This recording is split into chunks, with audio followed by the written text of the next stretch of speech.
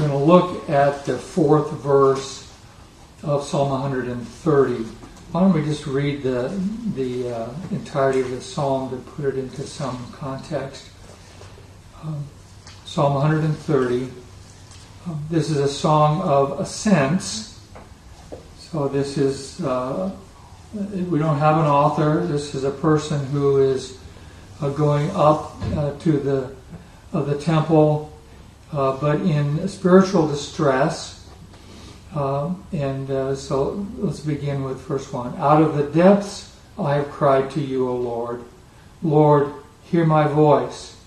Let your ears be attentive to the voice of my supplications. If you, Lord, should mark iniquities, O Lord, who could stand? But there is forgiveness with you, that you may be feared. I wait for the Lord, my soul waits, and in his word I do hope. My soul waits for the Lord more than those who watch for the morning. Yes, more than those who watch for the morning. O Israel, hope in the Lord, for with the Lord there is mercy, and with him is abundant redemption, and he shall redeem Israel from all his iniquities. I wanted to look at the fourth verse. But there is forgiveness with you, that you may be feared.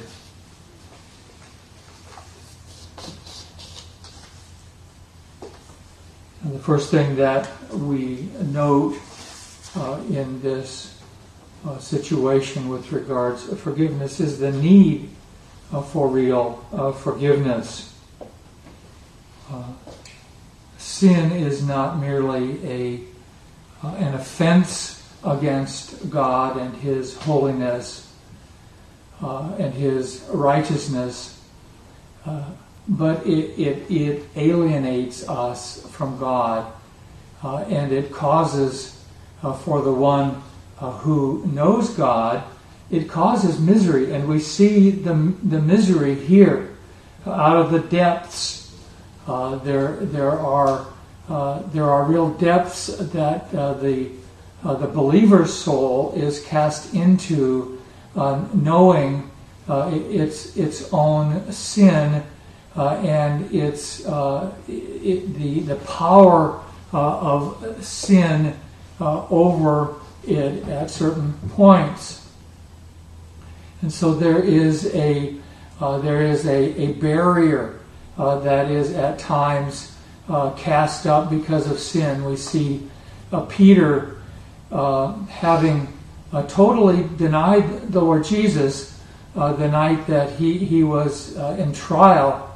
He says, I don't know him, and he swears.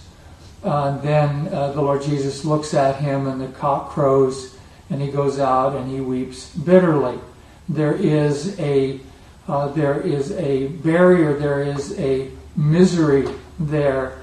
You can't take back that which has been performed. That alienation, that barrier is a real thing. And certainly that's where the psalmist was at that point. That's where the believer gets if he truly knows God. It's not like we can just kind of repeat the three Hail Marys and go on. There is a knowledge then of that real grip of sin at that point. We hear the Apostle Paul in Romans 7, O wretched man that I am, who will deliver me from the body of this death. And there's no one who is not there.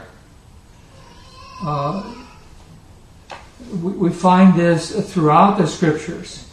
In Ecclesiastes 7, it says, there's not a just man on earth who does good and does not sin. And this is not a coincidence. This is who we are in Adam. And we, at some points, we have to face this, struggle with this, and look to the right places. And that's kind of where we are here today. Look to the right places for help and relief. It's not just particular things that alienate. It's a lifelong problem here. Paul says in Galatians 5, he says, the flesh lusts against the spirit and the spirit against the flesh. So he says, so that you do not do the things that you wish. There is this inability at certain points. Was Peter, as he walked into that praetorium or that open area, to keep himself warm and to wait on the result of the first phase of that trial? Was he anticipating that he was going to betray his Lord? No, certainly not. But he fell into a trap, even the trap that his Lord had told him. James says in James 3, he says, we all stumble in many things. It's not many of us stumble, it's we all stumble in many things. And it's a difficult facing, so to speak, that we have.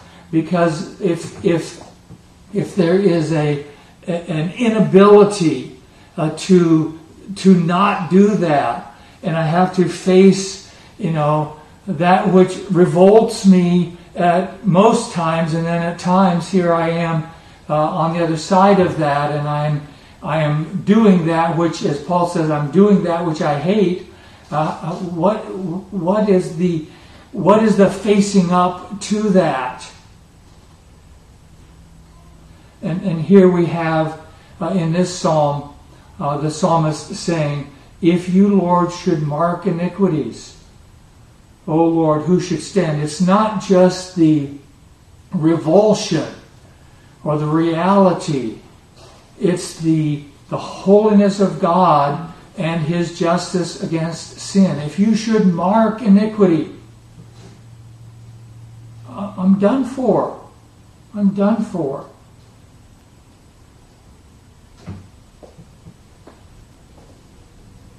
So the believer then has a facing up to issue, so to speak. And it's not just enough to know that he forgives sins in some generic sense. It's not, especially when we are pricked by sin. There is a knowledge of real weakness. In Psalm 65, I'll make sure that it's David, I think it is.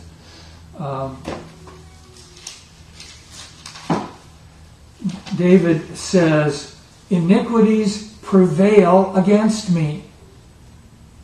Whoa. Iniquities prevail against me. He's not meaning that he is a slave to sin at every point. He's just saying that at times I'm gripped. I find that I'm incapable. I mean, if Peter was capable, he would have just said to the girl, "Yeah, I was with him." But fear gripped him. What are they going to do if I acknowledge this? I might go wherever it is that he goes. And it just momentary weakness and fear gripped him. The one who was first among anyone in the entire human race to confess him as the Messiah, the very first, betrayed his Lord. And there's real and it's a reality. It wasn't just a thing. And because there's a reality to our sin, the fact that God forgives sins is not generic. It's real and needs to be real for me. And so David says, iniquities prevail against me. You provide atonement for our sin. So it's not enough that we have generic forgiveness. I need forgiveness for my sin. I need the knowledge of real forgiveness. I need a touch point with God.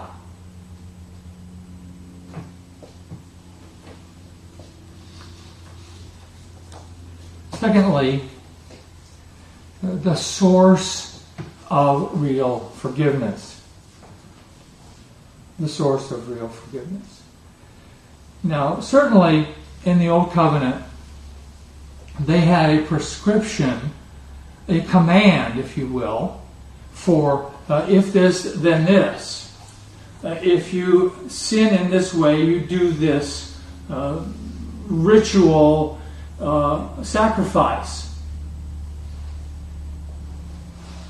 But we see that Old Testament believers were able to see beyond that sacrifice over and over and over because they began to see that sacrifice was not actually cleansing for sin.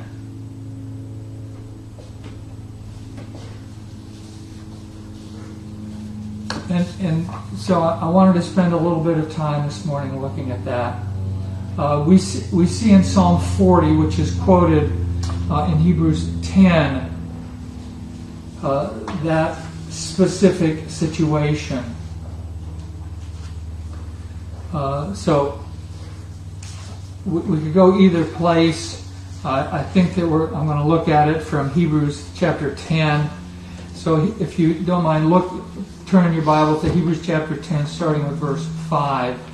And look at that for a little bit here. The nature of this sacrifice. Hebrews 10, starting with verse 5.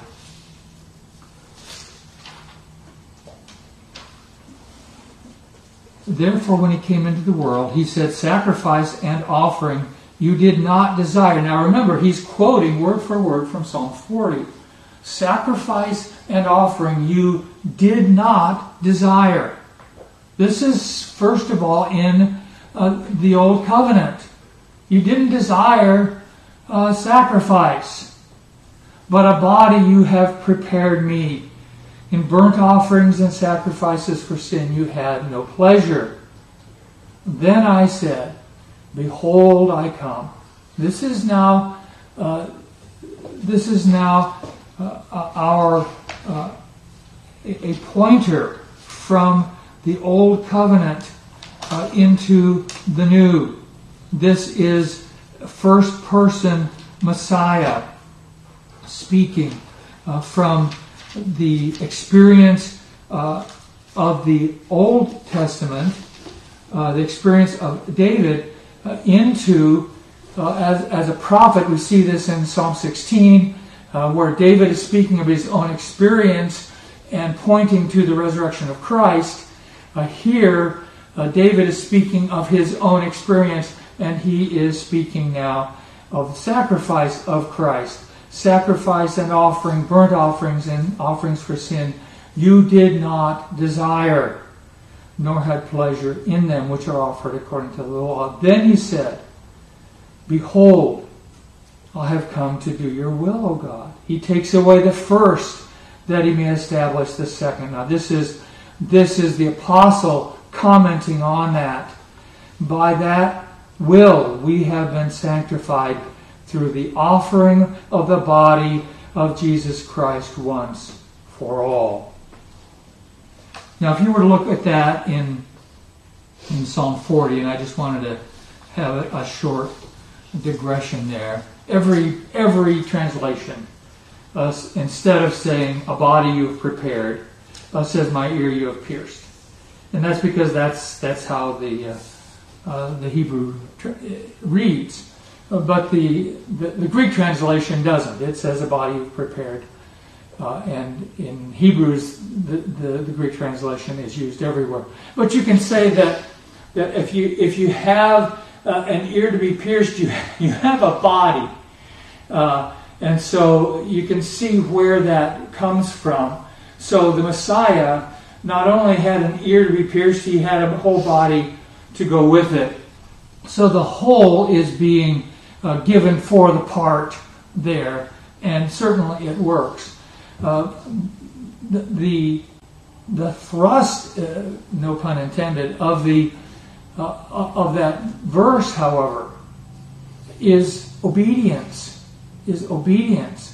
A body you have prepared for me, and he goes on and saying that I have come to do your will, O God. I have come to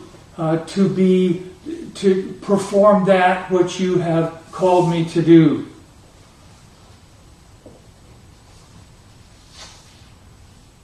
And that is the blessing of the coming of the Lord Jesus as a man. That he could now obey and be the true sacrifice for sinners and for sin. We have the two things that we have great need of: obedience in our place and sacrifice for sin. We find that our obedience is lacking, as we were describing. And what would Peter be saying immediately following his betrayal of the Lord? My obedience is severely lacking. We find David saying, iniquities prevail against me. It's not like these riots out here, and so many are saying, well, they are mostly peaceful. In the backdrop is these burning buildings. I don't think the believer says, well, I'm mostly obedient, and I just have these little slip up every once in a while. At some point we have to go where the Apostle Paul goes and says, "O wretched man that I am." There's something that causes this conflagration, and you can't say, well, it's mostly peaceful, I'm mostly obedient. No, there is this heart that the flesh and the spirit here. There is this flesh, right? And the flesh includes the mind and all of us at points. And we look forward to the time when we will not have that, and it will be gone. And certainly the spirit and the flesh are in great conflict at this point. And so for us to say, well, I'm doing fine, I just have a little problem here, it's not true. And the last point that we need to look at then is the coming together of obedience and forgiveness. There is such a thing as real obedience, real forgiveness, and it comes to us from the Lord Jesus. As we just saw in Hebrews chapter 10, the Lord Jesus obeyed. He came willingly. He came submissively to the Father's will. And he, unlike us, which our obedience seems to be episodic, his was not. I come to do your will. And that was complete and thoroughgoing and continuous. Whereas ours is like riding a bucking bronco, it seems like so often.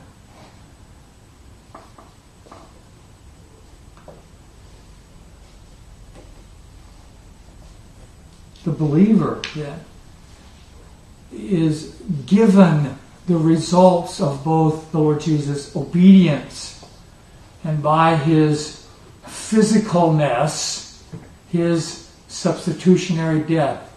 That sacrifice of a calf or a lamb or a turtle dove did not in and of itself do something. But the blood of Christ, on the other hand, does.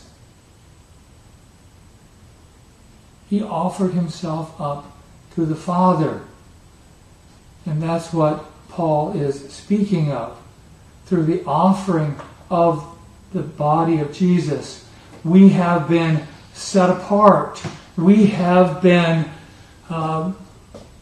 made holy. And we say, who, me?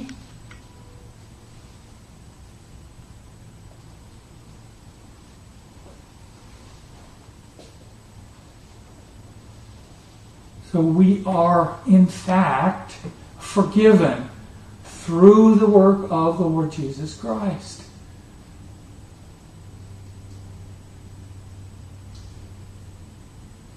And that fact, not only the fact that the blood of bulls and goats didn't actually do something, all the Old Testament believers had a grasp on real forgiveness. And that's what is here in this Psalm 130. There is forgiveness with you, that you may be feared. There is forgiveness. I don't forgive myself. I don't, come and kind of say, well, I have the right theological orientation and truth, and I can therefore forgive myself. You forgive. You grant real repentance for specific sins for which you smite my conscience. You give a real setting apart in a real way.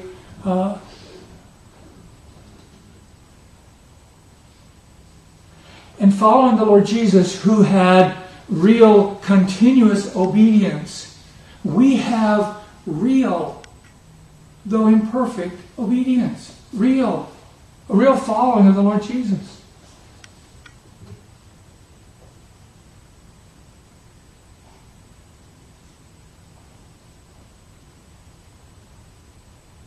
So forgiveness and obedience are real for the believer. And it's wrong for us to say, well, my forgiveness must not really be there because I keep sinning. Well,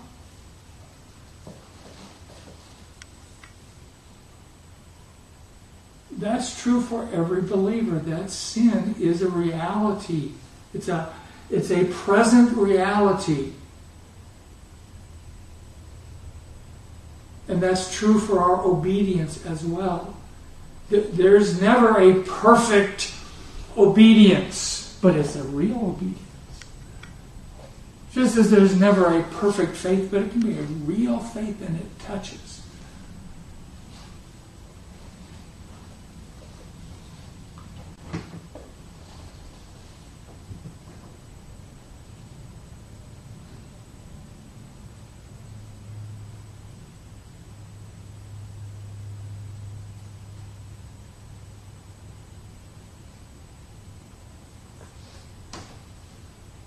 So what is the substitute, the New Testament substitute for Old Testament sacrifice? Well, basically it's twofold. First of all, of course, it is the sacrifice of Christ. And secondly, and you see this Old Testament and New, the replacement, if you will, for a physical sacrifice is a sacrifice of thanksgiving and praise. That's consistent in the Old Testament and the New. Psalm 50. God says, I have the cattle on 1,000 hills. I don't need your sacrifice. The sacrifice that I desire is the sacrifice of thanksgiving. And that you call on me in the day of trouble. That's consistent. Psalm 51 is the same way. I don't desire sacrifice. The sacrifices of God are a broken heart.